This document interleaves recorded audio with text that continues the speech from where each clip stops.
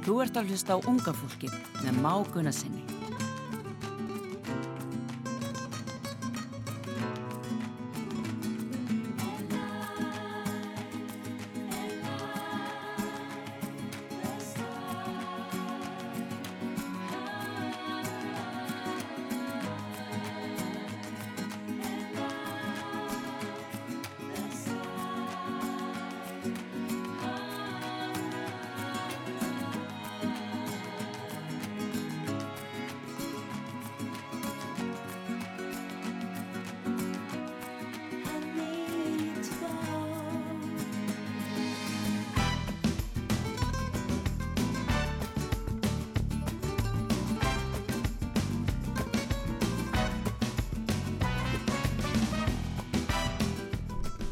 Já, góðan dag, góðir hlustundur á Útvarpi Sögu og góðir hlustundur á podcastinu Unga Fólkið.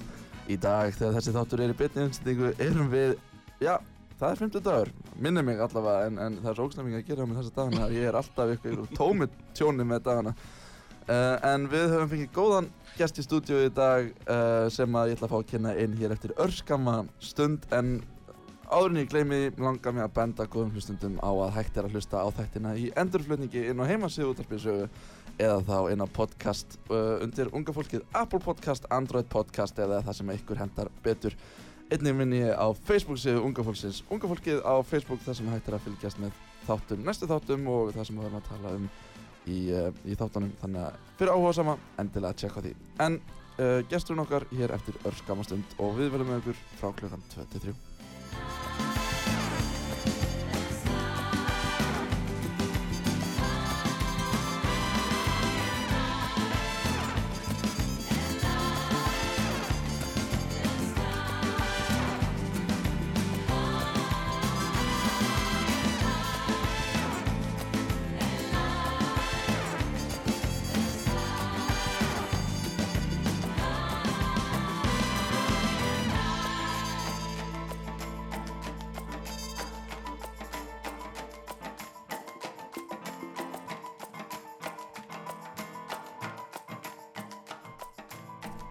Já, það er svona spurning hvernig maður á að kynna inn gest þáttarins. Hann er tónlistarmaður, hann er útvarpsmaður, hann er Einar Þór Bárðarson. Blessaður Einar. Blessaður. Vertu hjartanlega velkominn. Þakka fyrir það. Hann er ekki langt síðan að við sáumst síðast. Nei, það er bara tæplega vika mér síðan. Það nærði í valla, sko. Já, nákvæmlega. 5 dagar. Já. Svona er þetta, þú reddar mér í viðtal til þín og ég reddar þér í viðtal til mín.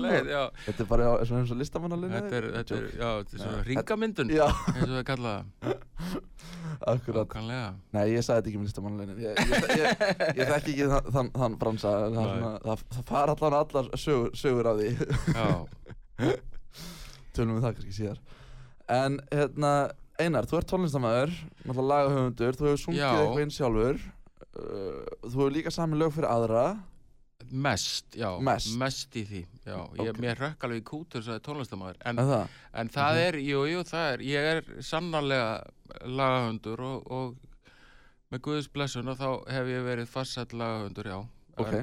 En einhvern veginn hef ég aldrei verið mikið upp á sviði sjálfur eða í hljóðfæraleik sjálfur, þannig að einhvern veginn bara ég held ég sé einn af örfáum svona í þessum bransa sem er bara lagahöfundur og svo hef ég verið umboðsmaður og tónleikahaldari en ég hef ekki kannski endilega verið í kringum verið sjálfur upp á sviði þegar lögin mér eru spiluð, skulum við segja.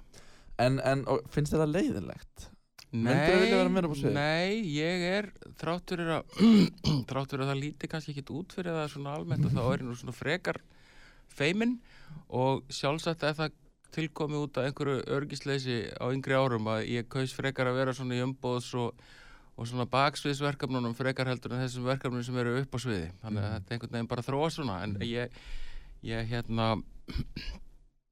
mér finnst og hitt hefur reynst mig bara vel og skemmtilegt þannig að ég er svona, ég er ekki komin á þann aldur að ég sjá eftir þessar ákvörðun, nei. Okay. En talað aldur, þetta er þátturinn Unga Fólkið og það langar mér nú bara að spyrja Einar, hvað ertu gamall? Herðu, það er nú alveg, það þarf nú að tróða mér í þátt með ungu fólki með skóhorni því að ég að verða 50 á þessu ári, sko. Það er nú bara svoleiðis. En ég var einu svona ungur, þannig ég þekki málefni, sko. Já, ok, glæsilegt. Og þú ert alls ekki aldursforsetinn sem hefur komið hingað, sko. Nei, já, ok. Það er alveg langt í frá mér að segja, sko. Já. Yngsti viðmælandinn hingað til var, sko, 9 ára. Já. Og elsti var held ég eitthvað yfir 70. Já, þetta er allt spurning bara hvernig mann líður í sinninu, er það ekki? Jú, nefnilega, og þess vegna heitir þátturinn líka ungu fólkið og mér finnst líka, sko, ég er það ungur og myndalegur sjálfur að ég jafna allar meðaltalstölur út hérna þannig að Þú dregur allir land? Já, ég dregur allir land, þannig að ég get alltaf að kalla hana þátt unga fólkið. Já. En hvað ert það, fættur 73? Ég er fættur 72. 72. Og hérna, já, það eru 2 mánuðir í það, ég verði haldið upp á 50 afmæli. Og verður það gert með látum? Já, ef að veirufræðingarnir gefa ykkur tækifæri til þess, þá gerum við örugglega góða veislu, sko. Ok, ertu búin að skipuleggja eitthvað? Eina sem ég er búin að gera er að ég er búin að, þetta er á 50 degi í mars og eina sem ég er búin að gera svo far er reyndar að bóka sal en svo að því að tala músíkinu og svona, þá langaði mér mjög mikið að gera eitthvað svona utan þessa svona persónulega afmælisvettvangs. Hvað er eitthvað svona 50 bóka 5 kvöld í röð í Hörpu og en mér langaði kannski að taka gítarinn með kannski 1 eða 2 vinnum mínum og kannski spila einhvers staðar svona og vera með sögustund af þú veist, kannski sögurnar á bak við lögin og syngja eitthvað, en svona Veist að þú geti kannski lent í því sama og Páll Óskar að þú eru að ferðast þessu 51 samanlegi og síðan 52. Nákvæmlega, ég hef Páll Óskar grunaðan og það vil ekki horfast í augu við að vera orðinn 50 og þess að komið þetta honum mjög vel en nei, það er, já, en ég reyndar ennú svo heppin, óheppin eða heppin eða lán í óláni að það eru kannski ekki 1500 mann sem hefði áhuga að koma á svona tónleikana, þeir komast alveg fyrir í rými sem kannski má taka undir svona. Já. Nei, það var svona einhver hugmynd en það getur vel verið að gera það bara í haust eða eitthvað svona þeirra. Ég meina þú verður ennþá 50 þá vonandi. Já, ég fæ að vera það í ár, þannig að það er aldrei að vita. Nei. En hérna, þú talar óöryggi í æsku, þegar þú varst yngri. Getur þú sagt okkur eitthvað aðeins frá því og er það eitthvað sem að, hefur spilað mikið með þig? Nei, ég held sko, það er náttúrulega allir, þú veist, það er allt ungt fólk í dag og núna erum við farin að tala meira svona hluti en við erum náttúrulega allir að deyja úr einhverjum komplexum og þú veist, og feitir eða bólóttir eða ekki, þú veist, ekki svona á litina hárið og ekki svona og eigum ekki þessa olpu eða eigum ekki hina skóna og eitthvað svona og þú veist, og þetta er allt svona, þetta er bara hluti sem allir kannast við og hérna, og maður vildi náttúrulega svo allir vera aðal, sko, og hérna, ég held að þetta hafi svona verið einhver svona leið hjá mér við að vera í innsta hring en samt ekki þurfa að vera í innsta hring á dansskólinu, skulum orða það þannig. Vera svona að sýsla og skipuleggja eitthvað og djöflast og græja, en vera kannski ekki, það fylgir því svona að vera að vinna í hlutunum baksviðs, því fylgir ákveðið svona, því fylgir ákveðið svona, það er svona ákveðin felulaukur í því, en samt svona ert að láta þig vera eitthvað svona gildandi. Já, eitthvað svona kall. Já, eitthvað svona kall, nákvæmlega. Þannig að það hlutverk bara fannst mér vola þægilegt, sko, og veitti mér svona einhverju öryggistilfinningu, þú veist, í þessum gelgjulátum öllum og svona bara einhvern veginn ílengdist í því. Já. En hvaðan ertu einar og hvað ertu svona alast upp? Ég er frá Selfossi. Ok. Og hérna móðurfólkið mitt er ofan á Biskupstungum og ég var þar svona fyrstu 2 árin þegar ég var bara ómólga barn. Og svo flytti ég niður á Selfoss með mömmu minni og pappa mínu sem gekk mér í svona fósturpappa hlutverk snemma en ég þekki bara sem pappa minn og hérna og við fluttum á Selfoss og ég er bara alinn þar upp og það er bara minn heimabær. Það er allir mínir æsku vinnir og æsku slóðir. Ok, og klárar hvað það er grunnskóla? Já, ég kláraði grunnskóla og fór svo í 1 ár til Bandaríkjanna sem skiptinemi, kom svo heim aftur og fór í fjölbrautaskóla. Fór svo...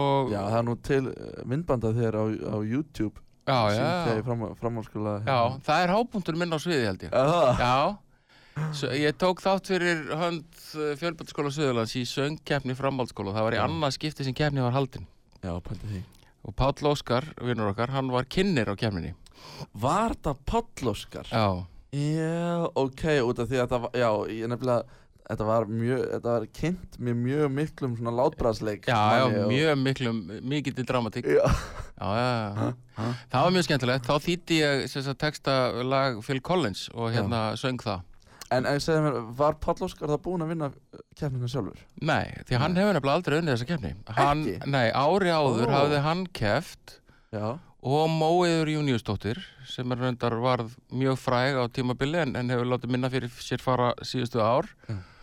En svo vann hins vegar strákur frá Selfossi, frá Kolsvelli sem var í skólanum með okkur. En hann hins vegar gerði raun og veru ekki mikið með þennan sigur og varð ekki þekktur sem söngvari en þau hins vegar héldu áfram og það nefnilega það sem að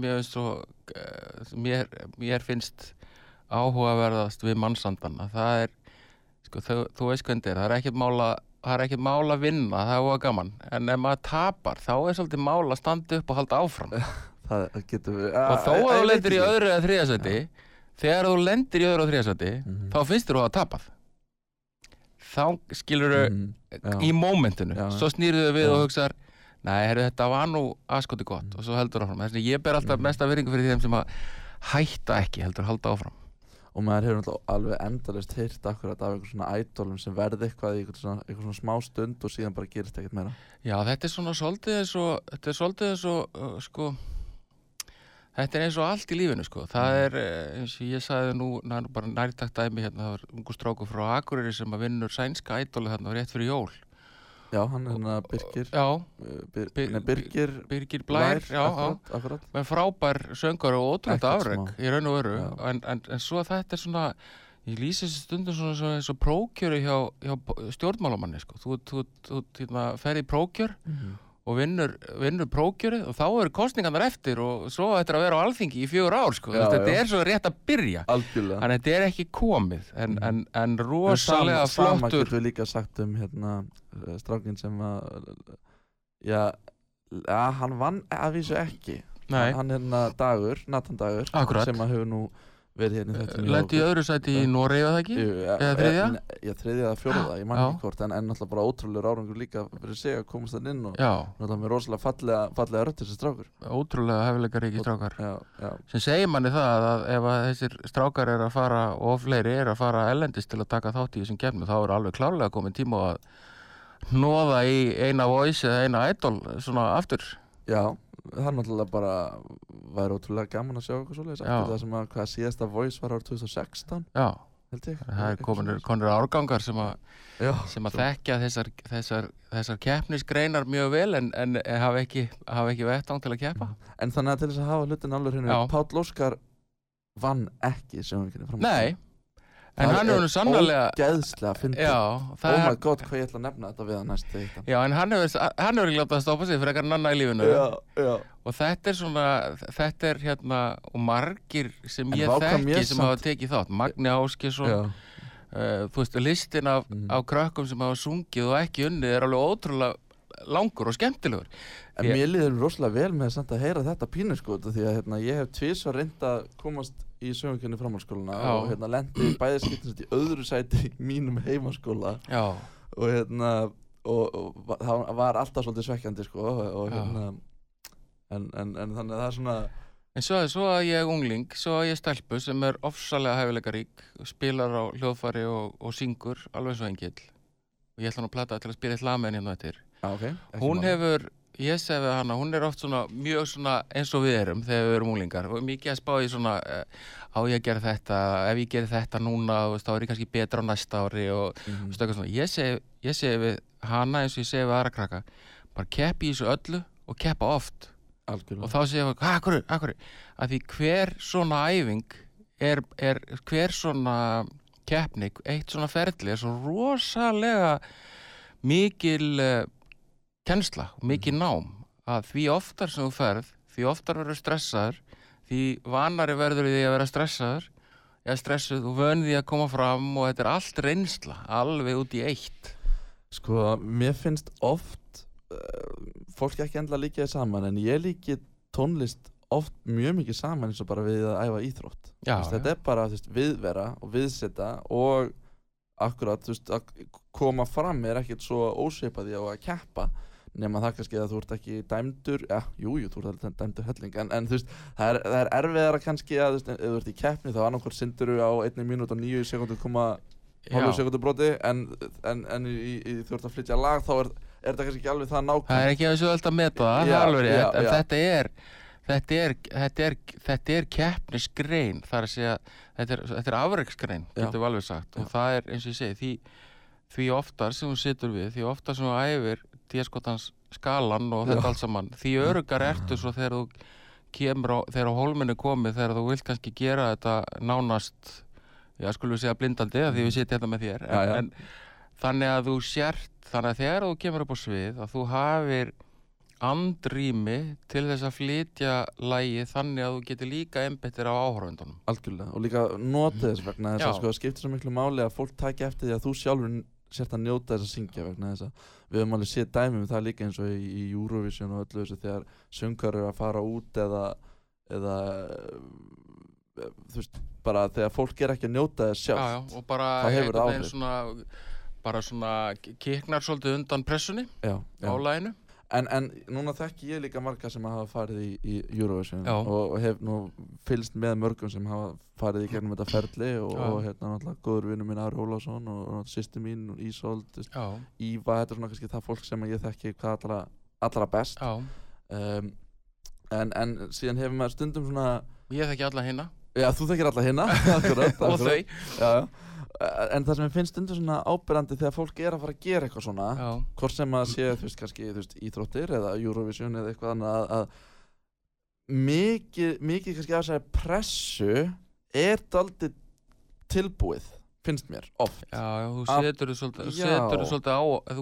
hana svolítið á þig. Já, sem er dálítið svona, ég held að, þú veist, ef fólk getur kannski verið meðvitaðara það að, þú veist, ég veit ekki, þrátt fyrir að þetta sé eitthvað í keppni eða eitthvað, þá áttu samt að hugsa þetta bara sem þú veist tónleika eða eitthvað. Og njóta ferðarinnar er ekki bara lokakvöldsins. Já, nefnilega, aðdragandan líka. Og allt er þetta skóli, sko. Já, algjörlega, og örugglega ógeðslega skemmtilegt. Ég bara get ekki beðið eftir að koma mér inn í þessu keppni. Nei, ég er alveg sammálaður, ég hlakka mikið til að sjá þig, ég segi ekki hvort heldur hvenær. Já, það ekki? Jú.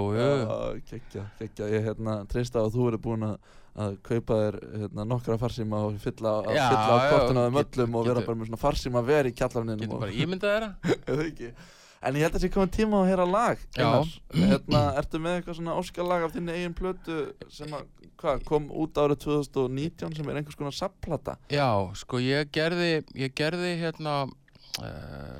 þegar ég átti 20 ára höfundarafmæli, þá fór ég í hljóðver með Þóri Úlfarsinni, tónlistamanni. Algjörlega. Mikill snillingur þó ég hef ekki hitt hann í einn persónu. Nei, mikill snillingur og góður drengur og við svona tókum nokkur af svona þekktustu lögunum mínum og settum svona nýjan búning á þau, settum þau í nýjan búning og að því ég var að tala um dóttur mína áðan að þá langar mig að leyfa ykkur að heyra endurútgáfu af lagi sem ég og Friðrik Karlsson sömdum saman og ég samdi textan. Og hann sem lagið þá? Nei, við samdum lagið saman. Já, og þú gerir textan? Ég gerir textan og þetta var samið árið... Nei, þú átt svona 75% í lagið. Eitthvað svoleiðis og við samdum þetta saman í Claygate í Englandi þar sem hann bjó á tímabili og þetta var upprunalega lag með nælonflóknum og var nú bara ágætlega vinsælt sem slíkt en þarna syngur dóttir mín það, Klara Einarsdóttir og ég held að hún sé 12 ára eða frekar en 13 ára þegar hún syngur þetta inn fyrir okkur. Glæsilegt.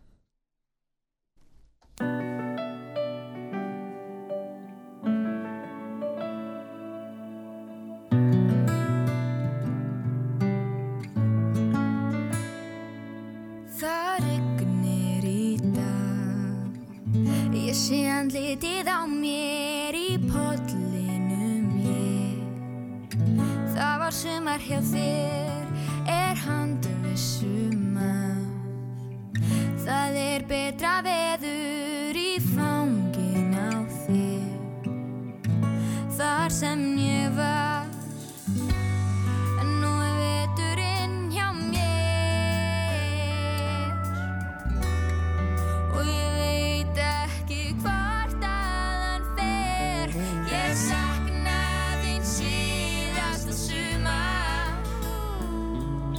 Ég söng okkar seinasta lag. Nú sést ekki lengur til sólar og allra vetra mána hangið mér.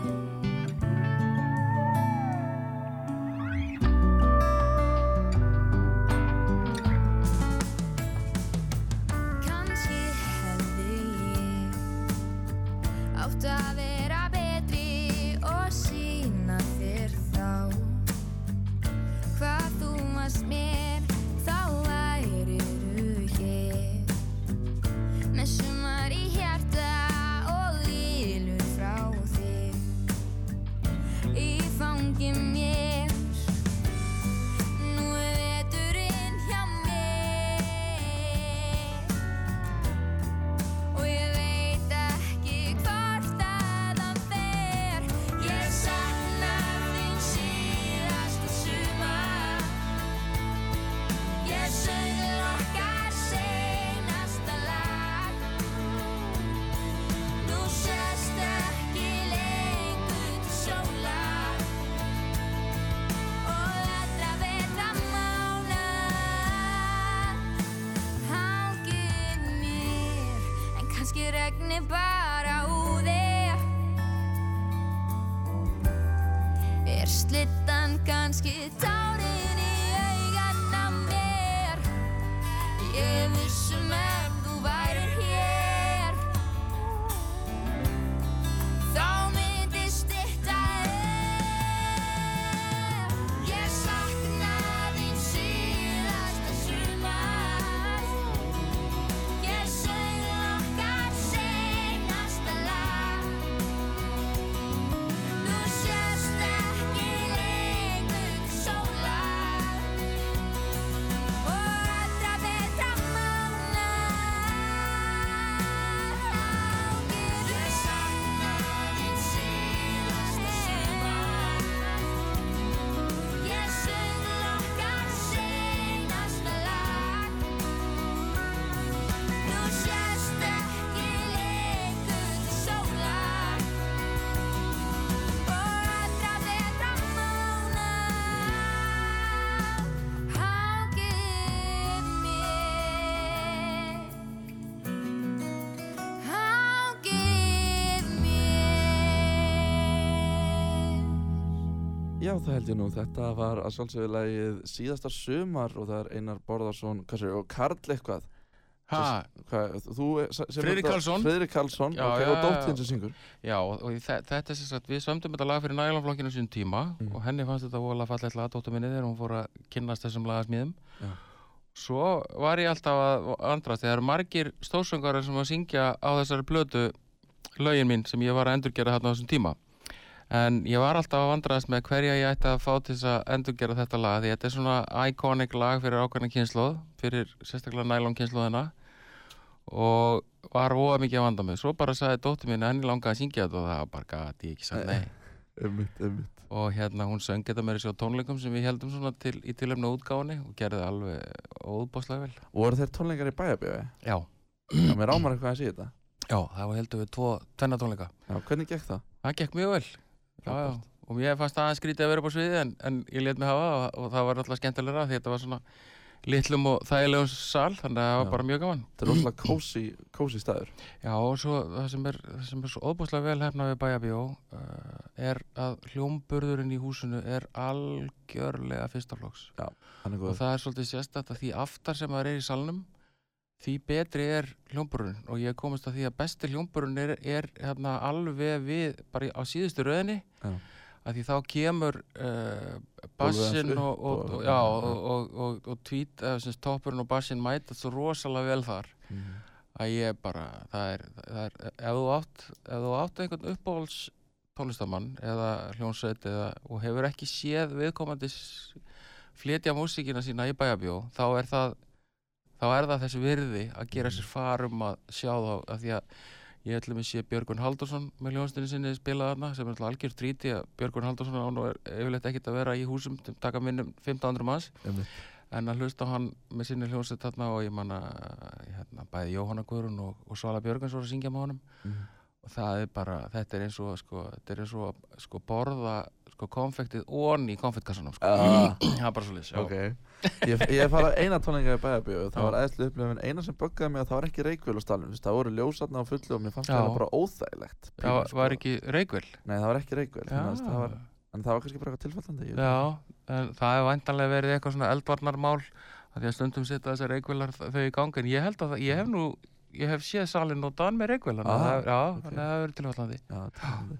En við þurfum að fara að gera okkur fljótlega inn í auglýsingar og ég ætla að velta fyrir mér hvort það sé ekki bara við hæfi að henda í eitt lag fyrir auglýsingarlið og síðan beint inn í auglýsingar og síðan, og síðan bara síðan. Á ég að velja eitthvað lag eða? Bara gjörðu svo vel. Ég að spá ég að taka aðra Klöru af sömu plötu, en þetta er Klara Elíasdóttir sem var ein af söngkonunum í Nælon og er sjálfsagt enn, það er náttúrulega ekki þættar þannig lagað, en þetta er hins vegar Farin sem að flestir þekkja bara sem lag með skítamóral en þarna er Farin komin í raun og veru allt aðra útgáfu og nú er það kona sem að syngur og þetta er svona, þarna er þetta komið í svona country útgáfu líka en ég vona hlustendur út af sögu kunna að þetta hitti þá vel fyrir.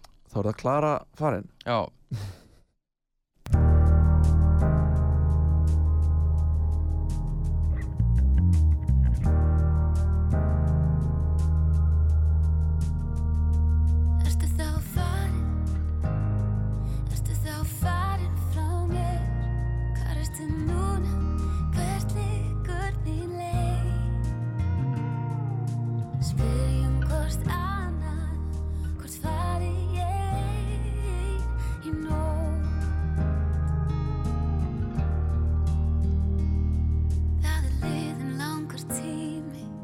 Og ég valdi þessi orð skrítið hvað tíminn fer þér vel Nóttin siglir að mér og minningin þig kemur og stiflar sig inn Ertu þá farin? Ertu þá farin frá mér? Hvar ertu núna? Hvert liggur mín leið? Spyrjum hvort annað, hvort fari ég í nótt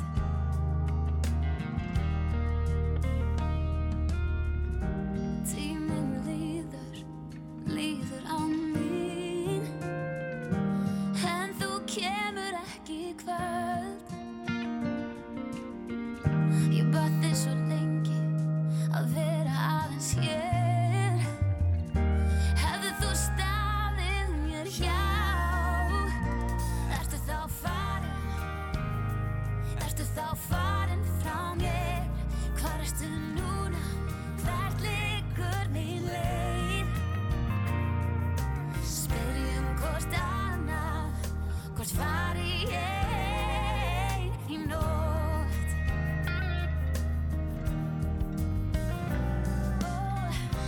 Risin dögunir Birtist mynd af þér Sé ég alla leið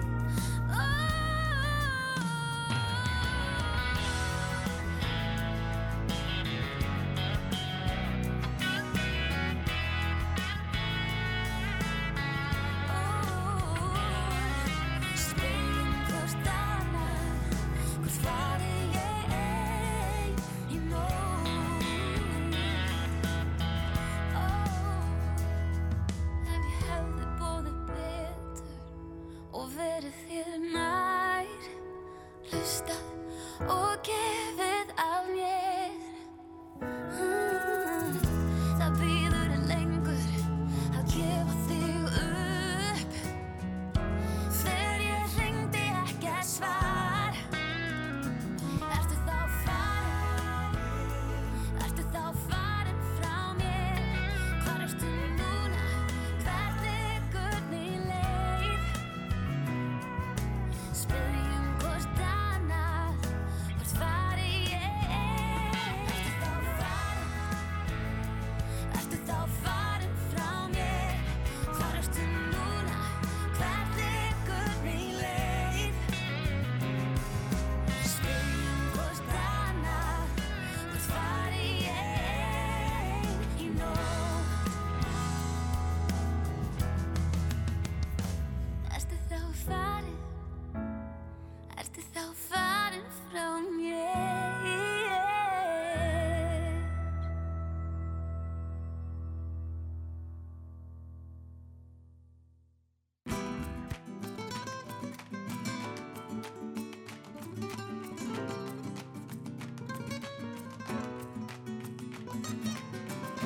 Þú ert að hlusta á unga fólkið með Má Gunnarsinni.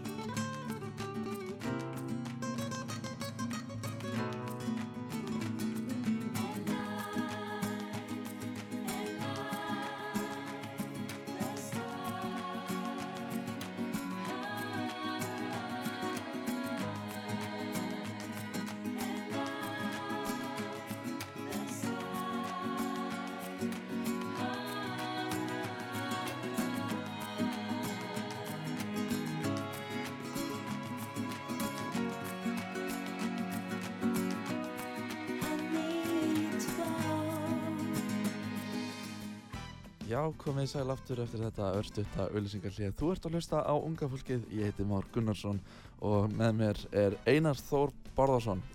Ég var ekkert tíma pínu að rugla Einar, ég hélt ekkert tíma að þú væri Barðarsson. Já, nei, það er ekki þannig. Nei, þeir eru ekki dóttið að skipta eða eitthvað svoleiðis? Nei. En hefur oft verið nefndur Barðarsson? Nei, en fólk, sko, ég er mjög oft býr fólk til útgáfuna Einar Bárða. Já, Einar Bárða. Sem er hvorki barði né bárður og svona þegar fólk verður að spá í hvernig eigi að beygja það, þá eiginlega áttar þessi á því að það er ekki til neitt nafn sem að gengur upp í því forhóli. En hérna, það er nú bara eins og gengur, það er ekki til stress yfir. Já, akkurat, en eins og á helgarútgáfunni, á K100 helgar, þá var það Einar Bárða, Anna Margrét og Yngvi Eysteins. Og Yngvi Eysteins, helgarútgáfan á K100. Allt mjög svona í takt við þannig útastöð. Já, við finnst það ógeðslega cool, samt. Já, það er alveg reynd að gera eins cool úr þessu hægt er. Segðu mér á mótnana, þegar þú ert mættur hana í útvarp og þú ítir á þetta og hann er hann Yngvi og er til að 3, 2, 1 og þú já, komið sæl, góður hlustendur, færði ekki smá svona eitthvað kikk út í? Jú, þetta er voðalega gaman, og mér finnst þetta svona, þetta er náttúrulega, ég á ákveðna sögu með þessari stöð, ég náttúrulega stofnaði Kanan, Suðu með sjó og hérna sem að síðan ég sel Skjá einum og þegar ég svona skil við... Það var eftir þetta sem þú hérna keyptir þér einkaþottuna? Nei, það var nú ekki þannig. Ef ég hefði átt hana þá hefði ég klárlega tapað henni á þessu. En hérna, en Skjár einn kaupir stöðuna sem var mjög gott því að þá hérna hélt starfsemin áfram.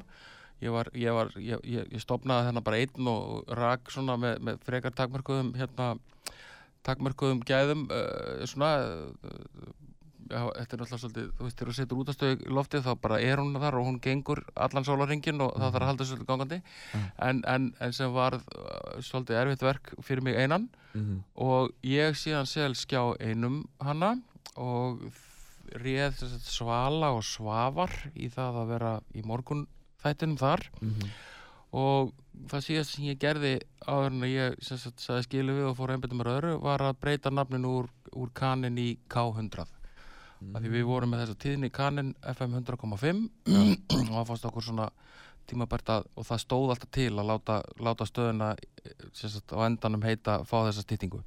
Síðan selur Skjár einn Árvakri stöðuna einhverju seinna og hún er búin að vera í loftinu þá eiginlega frá 1. september 2009. Pældi því. Já, þannig að það hafa verið ótal útastöðar stofnaðar á Íslandi en eins og gefur að skilja að þú telur þær á FM tíðninni hérna í dag þá er ekki margar sem er ennþá starfandi. Nei. Þannig að ég er stoltur af því. Það er svona, mér finnst það mjög merkilegt og þess vegna fannst mér gaman þegar þau báðu mig, ég hafi verið á Bylgjuna með honum Svavari á laugardögum og hætti þar fyrir hvað svona, sé ekki vera 2 að meira. Ég man ekki hvort það eru 2 eða 3 ár, svei mig þá. En hérna, en svo kom þetta tækifæri upp að fara hann á laugardögum og ég sem ég er bara gaman að því. Þannig að mér finnst að þetta er tiltölulega lítil fyrirhöfn fyrir mann eins og mig að því að maður segja það er ekki að undirbúa sig mikið fyrir svona. Ég segi nei, maður er raun og verið búin að undirbúa sig síðustu 20-30 árin og þá segir fólk hvað meinar það. Ég bara allir eins og helgina okkur langar að tala við Björgvin Pál Gústafsson. Ég þekki Björgvin Pál Gústafsson. Ég bara hringi hann og segir til að heyri okkur á morgun. Já, ekkert mál. Og það er bara komið. Svo langar okkur heyri í Bríeti og þá hringi ég í Bríeti og segir til að heyri okkur á morgun. Ekkert mál. Og ég þarf ekki að fara inn í rannsóknarvinnu. Ég þekki allt þetta fólk, skilur. Þetta er bara dægumálin og þannig að maður fer úr því að vera að vinna í náttúruvernd og umhverfismálum alla vikuna og svo smellir maður sér í þennan gír á laugardagsmorgnum og það bara ágætis tilbreyting og svona skemmtilegt jafnvægi á milli. Það ekki? Jú. Ég get vel ímyndað með það og falleg blanda svolítið. Já. Umhverfisvernd og útvarp. Já, nákvæmlega. En það sem ég finnst einhvern veginn svona ríkjandi við K100 er svona það slagur sem maður heyrir oft þarna hækkaði í gleðinni. Hækkaði í gleðinni. Mér finnst þetta æðislegt og sko líka hann Siggi Gunnars sem er tónlistarstjóri og dagskrárstjóri. Sko allan eins og ég hef upplifað stöðuna og það er bara svo mikið gaman. Já. Og mér finnst þér að sett svo mikið orka í það að sé gaman og sé gaman í vinnunni og þeim sem að gera þetta, ég hlusta kannski mest á Ísland vaknar, þar sem ég var alltaf að vakna á morgnana að fara morgunæfingar og K100 eina stöðin sem var næst inn í Sundlaug til okkar. Já, einmitt. Við höfðum ekkert annað val en að hlusta á þetta og þannig að við vorum alltaf að hlusta á Ísland vaknar og það sem ég gat oft hlegið yfir þeim en það sem skiptir máli í þessu eins og öllu öðru að sko getum tekið vörumerki eins og McDonald's en dæmi. Ef að þér finnst McDonald's góður sem að mjög mörgum þykir mér finnst það ekki gott. Nei, akkurat þá getur þú gengið að því vísu þar sem þú fær McDonald's að það verður eins og McDonald's. Þannig ef þér finnst það vont þá þarf þú ekki að hafa neina ráðgjur af því. Og akkurat eins og K100, við getum talað útvarpssögu, við getum talað Rás 1, við getum talað Rás 2, við getum talað Bylgjuna þegar við kemur að svona fjölmiðlum að all standa þessar stöðvar fyrir eitthvað ákveðið þannig að fólki sem stillir inn á það veit svona svolítið á hverju það gengur. Og það er svona ákveðin og það er ákveðið í þessum fjölmiðlaheimi sem að hlustunarkúlfur getur kannski svona dottið upp og niður eftir vikum en svona heilt yfir skiptir það máli að bjóða hlustandanum bara eins og með alla aðra vöru að hún sé svona nokkuð svona konsistant eða svona standi svolítið með sjálfur sér alveg eins og þínir hlustendur koma að hlusta á þitt tal og svo þetta með músíkina og svona þannig maður svona þeim hefur tekist að þau ákvaða að vera svona minna í svona, hvað ég segja, dagsins vandamálum sem við erum öll að glíma við og svona taka athyglina frá því. En sumir bara starfsins vegna og annars geta kannski ekki leyft sér það að vera bara í gleðinni og ignorera allt hitt. Stundum það bara ekki hægt. Ég svo gammaldags að ég verð að horfa á fréttina mínar. Kona mín hlær alveg rosalega því bara og hún gerir bara í því að passa að ég geti hort á fréttina svo ég verð ekki úrillur sko. Þá er ég orðinn gamall már. Horfur á bæði Já. Þú er eins og amma. Já, ég er eins og amma, en það er bara svo. Það er engin munur mér og ömmu hvað það var þar. En þetta er svona og ég er einmitt sko Hvað syndur marga metra í lauginni þegar þú farið laugina? Ég syndi mestalagi 2 ferðir. Nei. Jú. Nei, amma syndir að minnst okkar 500 metra. Já, ok, þá verð ég að bæta betur. En það sem mér langaði að segja varðandi útvarp, því útvarp er svo rosalega skemmtilegur miðill og þráttur að hlutirnir breytist og nú allir eiga prentmiðlar svolítið undir högg að sækja, vefmiðlar er að sækja sér veðrið og þessi netmiðlar eins og podcastin og svona líka að sækja sér veðrið og það er svolítið áhugavert að ef maður horfir á allar þessar stóru útvarpsstöðvar sem að ég nefndi hérna áðan það eru mjög margir sem hlusta á útvarpssögu það eru margir sem hlusta á K100, það eru margir sem hlusta á Bylgjuna og Rás 2 og Rás 1 og það sem er svo áhugavert að síðan erum við með rosalega stór og þekkt nöfn sem eru ritstjórar eða svona efnistjórar í prentmiðlunum En við erum ekki svo upptekin af því þegar kemur af útvarpsmiðlunum. Ég myndi segja að svona þekktasti útvarpsstjóri landsins er líklega Arnþrúður Karlsdóttir sem er útvarpsstjóri hér. Já, svona sem nafn. Já, ég vil að vita enginn hver er útvarpsstjóri á Bylgjunni og ég veit enginn hver er útvarpsstjóri á Rás 1 og Rás 2. En þessi miðlar eru svo nálægt fólki allan daginn og þrátt fyrir alls konar spár alls konar og þá hefur útvarp haldi sér gangandi sem miðill og alltaf jafn stór hluti af fjölmiðla neyslu venjulegs fólks og það hefur verið síðustu ár. Því það þráttur að þessi gömul tækni í grunninn að útvarpa hljóði, að þá þetta bara einhvern veginn eins og við sitjum hér og erum að tala í núinu og það fullt af fólki úti að hlusta á okkur eiga þetta samtal. Og þetta hefur svo mikil áhrif. Ef við værum að segja eitthvað rosalega móðgandi eða við værum með einhverja stórtíðindi úr vísindum, þá rosa margir búin að bara heyra það bara eittur á bingo. Og svo væri sjálfsagt einhver auka fréttatími eftir að því við varum búin að lesa hlýnun jarðar, skilur, og það gerist svo hratt. Svo fer það beint út á netið, en prentmiðillinn kannski síðasti miðillinn sem tekur það svo daginn eftir. Já. Þannig þetta svona, sem miðill þetta rosalega skemmtilegt, og þú finnur það sjálf, þú búin að vera í nokkur ára, því finnst gaman að koma og gaman að spjalla. Þetta svona smá baktería. Algjörlega. En sko, það eru sumir sem tala að útvarpið sé svona pínu að deyja. Ég veit ekki hvort ég sé sammálaði, út af því að það samt sko, allar þjónustustöðvar, þá bara verslunarmiðstöðvar,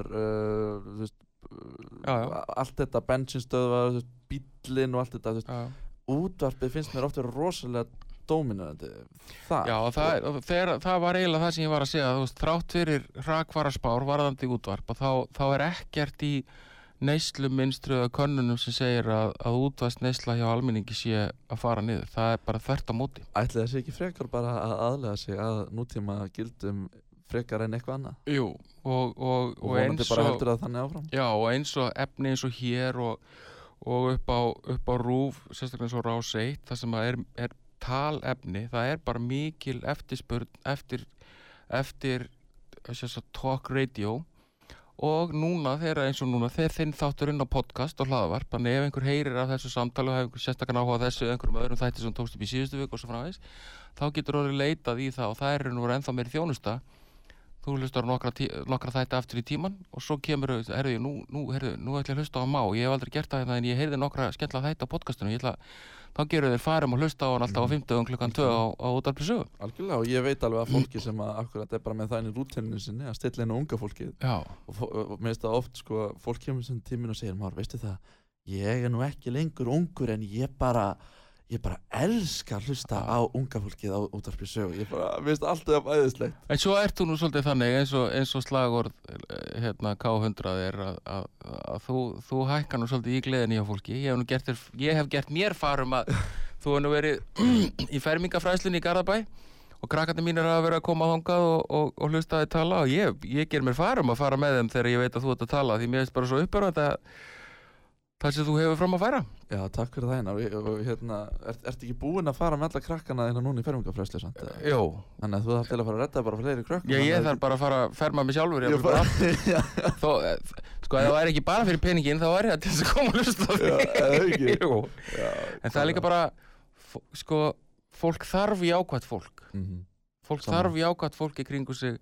Við vitum það bara sjálfur, þú veist, við erum orkumiklir og duglegir menn en okkur þrýtur stundum orkan og ég alveg vissum að þráttur þú sett alltaf mjög glaðlegur að hressa þá komin nú dagar þar sem að þú bölvar í þegar þú rekur litlu tanna í þröskuldin og svona. Já, guð, ég get sagt að ég var út að labba í dag og ég flög á hausinn, ég var ekkert óalánaður sko. Nei, en ef að við færum gleði og svona smá ylinn í líf hvers annars þá eru dagarnir alltaf aðeins auðveldari, það bara svoleiðis.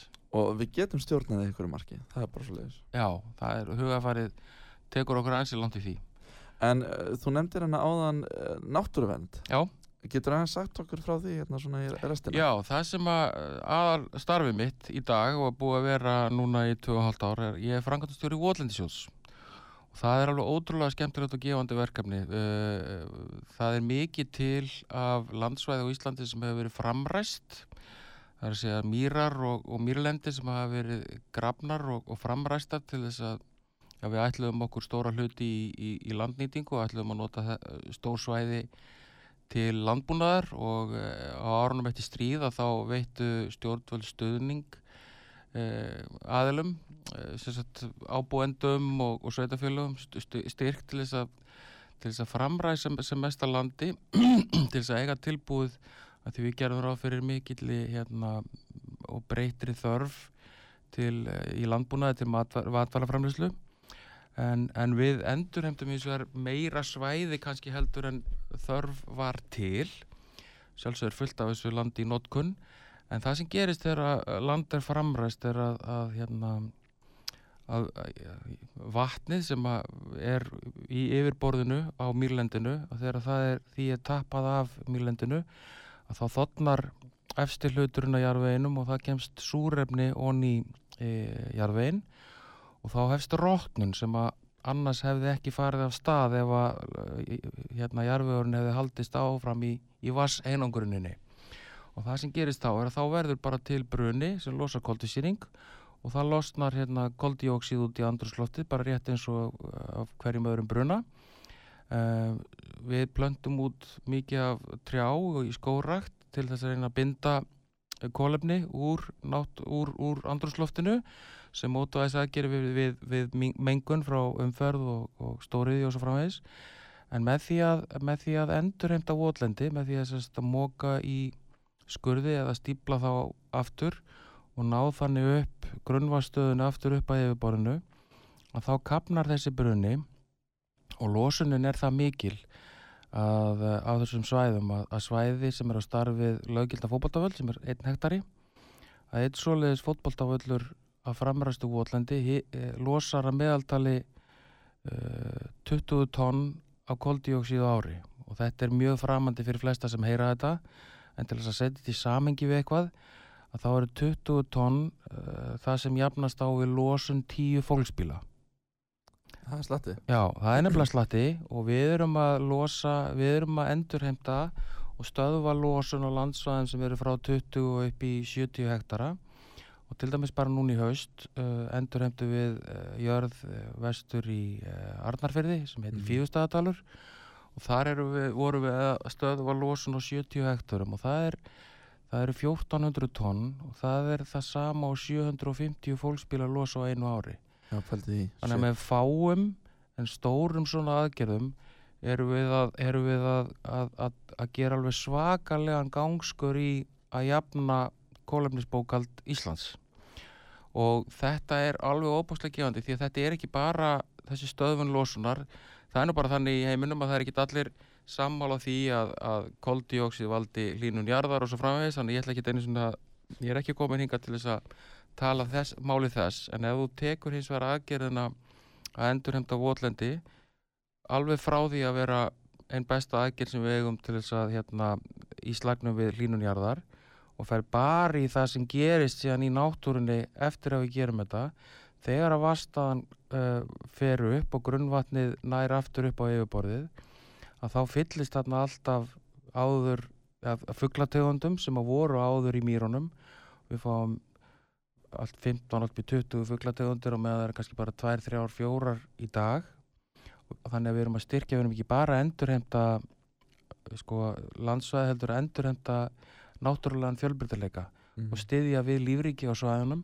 Þannig að þetta svona fölgula svæði verður bara að fara í það lífi og pötturnar og ógeð eins og vinkonur okkar myndu segja sem koma af öllum fuglaskítnum og því öllu saman, það rennur út í árnar og verður fæði fyrir fiska og þeir halda því fram hjá deildinni hjá Hafrannsóknastofnun sem hefur með ferskvatn að gera að þetta styðji gríðarlega við og snýr við hnignun bæði laxa og silungastofna á vatnasvæðum í kringum þessu svæði. Þannig að þetta er alveg rosalega gefandi að taka þátt í þessari vinnu. Frábært, en á hvers vegum er þetta og hver? Þetta er bara einkarekin sjóður, þetta er sjóður í einkaeigu og hann er, fólk sem hefur áhuga að skoða þetta, er votlendi.is og þar sjá menn þetta er 9 manna stjórn á góðu fólki sem stýrir þessu og ég er eini starfsmaðurinn. Og það bara basically fer allur peningur sem að kemur inn í sjóðan fer í framkvæmdir á okkar vegum og við erum búin að endurheimta 100 hektara til þessa óvenju fáar aðgerðir sem við komum í gang á síðasta ári en þær hafa eins og þar flust yfir áramótin og er að byrja núna í janúar og febrúar nokkur alveg frábær verkefni þannig við erum bara í stanslausu vinnu við að bæta náttúruna. En er þetta ekki gíkantist magn af eins og jarðvegi sem þú þarft að halda til þess að fylla upp í alla þessa skurði? Nei, hann er nú yfirleitt í kring, hann er yfirleitt tekin bara úr því sem fór upp úr skurðunum á sínum tíma. Margt að því hefur reyndar útvatnast aðeins, skulum við segja, gegnum árin. En markmiðið sem slíkt, sem við segja, já, bara móka ofan í skurði, það kannski ekki alveg svo einfalt. Það þarf ekki að móka ofan í alla skurðina, heldur búin til svona stíplukerfi og búið til svona vatnakerfi þannig að í staði fyrir skurð, að þá kannski fleigað úr kantinum og jafnvel búnar til tjarnir annars staðar á túnunum og notað efnið úr tjörnunum til þess að blokkara skurðana. Því að hugmyndafræðin ekki endilega að loka öllum skurðinum, heldur aðalatriðið að ná upp grunnvatnsstöðinni og þá og það sem gerist síðan, þá stöðvast losunin. En aukabúgrinin við þessu innan gæsalappa síðan að ef það búið til svæði til þess að styðja við náttúrulega fjölbreytileika með þessum svona tjarnakerfum og svona pollum þar sem að fuglinn getur safnað saman, þá erum við raun og veru, þá verður aðgerðin ekki bara stöðvun losunar, heldur líka svona vistvænna umhverfi fyrir náttúruna. Og þetta alveg óbúslega gaman. Maður fær svo mikið út úr þessu svona þegar maður mitt fólk nú allt svona garðyrkjufólk og hefur lifað á landinu gegnum tíðina og það eitthvað svona í DNA-kerfinu mínu sem veitir mér mikla ánægju að starfa við þetta. Frábært og við hvetjum hlustendur að sjálfsögðu til þess að kynna sér þetta málefni og jafnvel styðja við Votlendissjóð, já, nákvæmlega. Ef það hefur kost á. En ef ekki þá bara til þess að kynna sér þetta. Já, nákvæmlega. En Einar, ótrúlega gaman að fá því heimsókn hingað í dag og það nú margt áhugavert og skemmtilegt sem að við ræddum.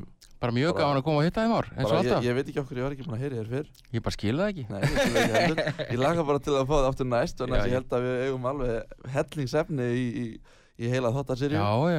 En ég náttúrulega bara óska þér alls þess besta og góðs gengis bara þá með komandi lagasmíðar og skurði og útvarp og það sem að þetta í huga að gera. Takk fyrir það, Venur.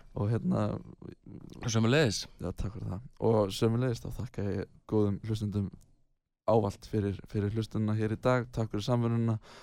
Farið varlega og við ætlum nú að enda á einu lagi. Við ætlum að enda á einu lagi þarna. Geymdum spar í lagið maður. Heldur betur, Einar, segðu okkur aðeins frá þessu lagi. Herru, ég samti þetta lag nokkrum árum áður en það kom út og ég var að leita alveg svoleiðis, ég var svona alltaf að bíða eftir rétta tækifærinu og svo að því að á þessum tíma þegar ég sem þetta lag þá var nú bæði Skítamór og Móti Sól sem hefur nú verið að spila og syngja mest af mínu lögum, þeir voru báðir að Skítamór var nú hættur einhvern tíma þarna og Móti Sól var að gera svona coverlög og ég var svona mikið að velta fyrir mig hver getur sungið þetta lag og þetta endar svona í stuttumáli, þetta endar í fanginu á Björgvini Halldórssoni en ástæðan fyrir því að það fór kannski ekki þangað fyrst var svo að ég bara þorði ekki fyrir mitt litla líf að bjóða Björgvini Halldórssoni að syngja eftir mig lag.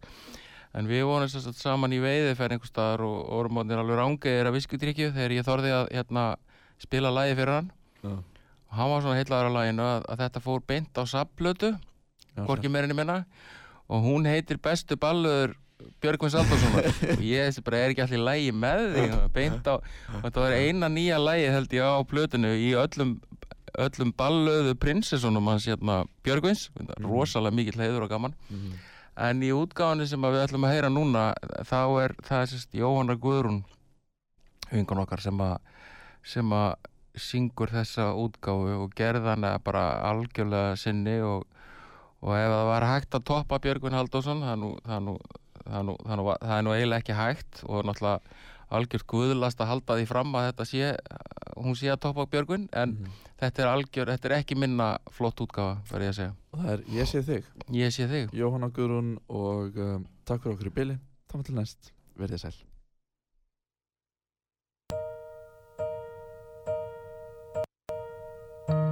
Þarna ertu komin, bíður eftir mér. En þá ég finn fyrir þér innst í hjarta mér. Í þér sé ég ljósið, ég finn tilganginn. Á hjá þér skýli og geymi þar fjársjóðinn. Og þegar þokan læðist upp að mér,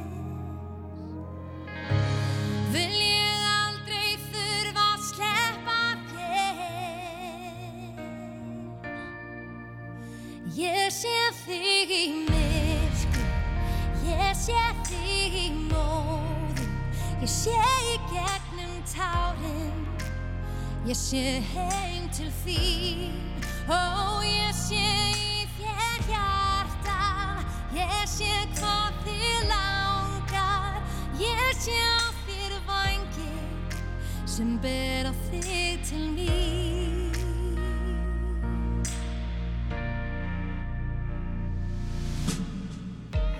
Ég leit mér lífið, lífsins förunaut, leittist ég allsendis óvænt inn á þína braut. Með þér fann ég ljósið, ég fann tilganginn, og á hjá þér skili og geymi þar fjársjóðinn. Og meðan þokan læðist upp að mér,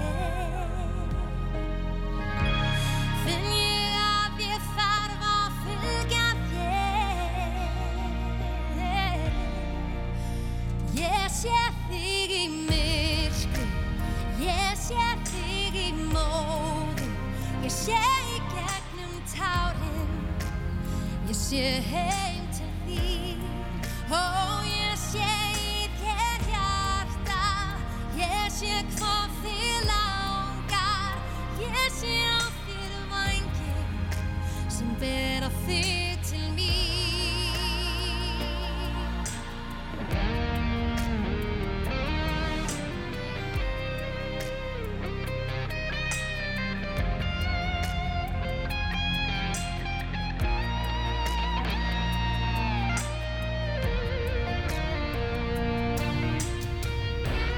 Mér finnst alltaf best að vera hér, liggja hér í örmum þér, finna það hvað lífið verður ljúft ef þú ert hjá mér.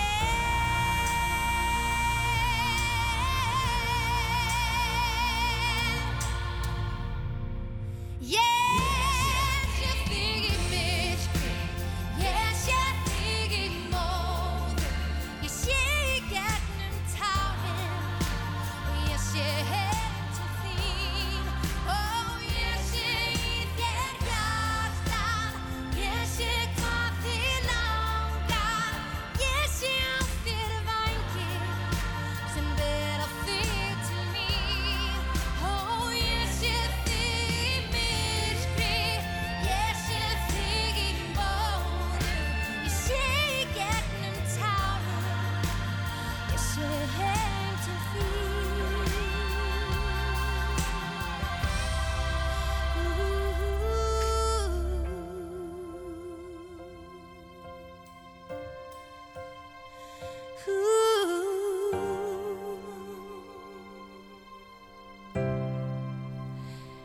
Ég sé þig.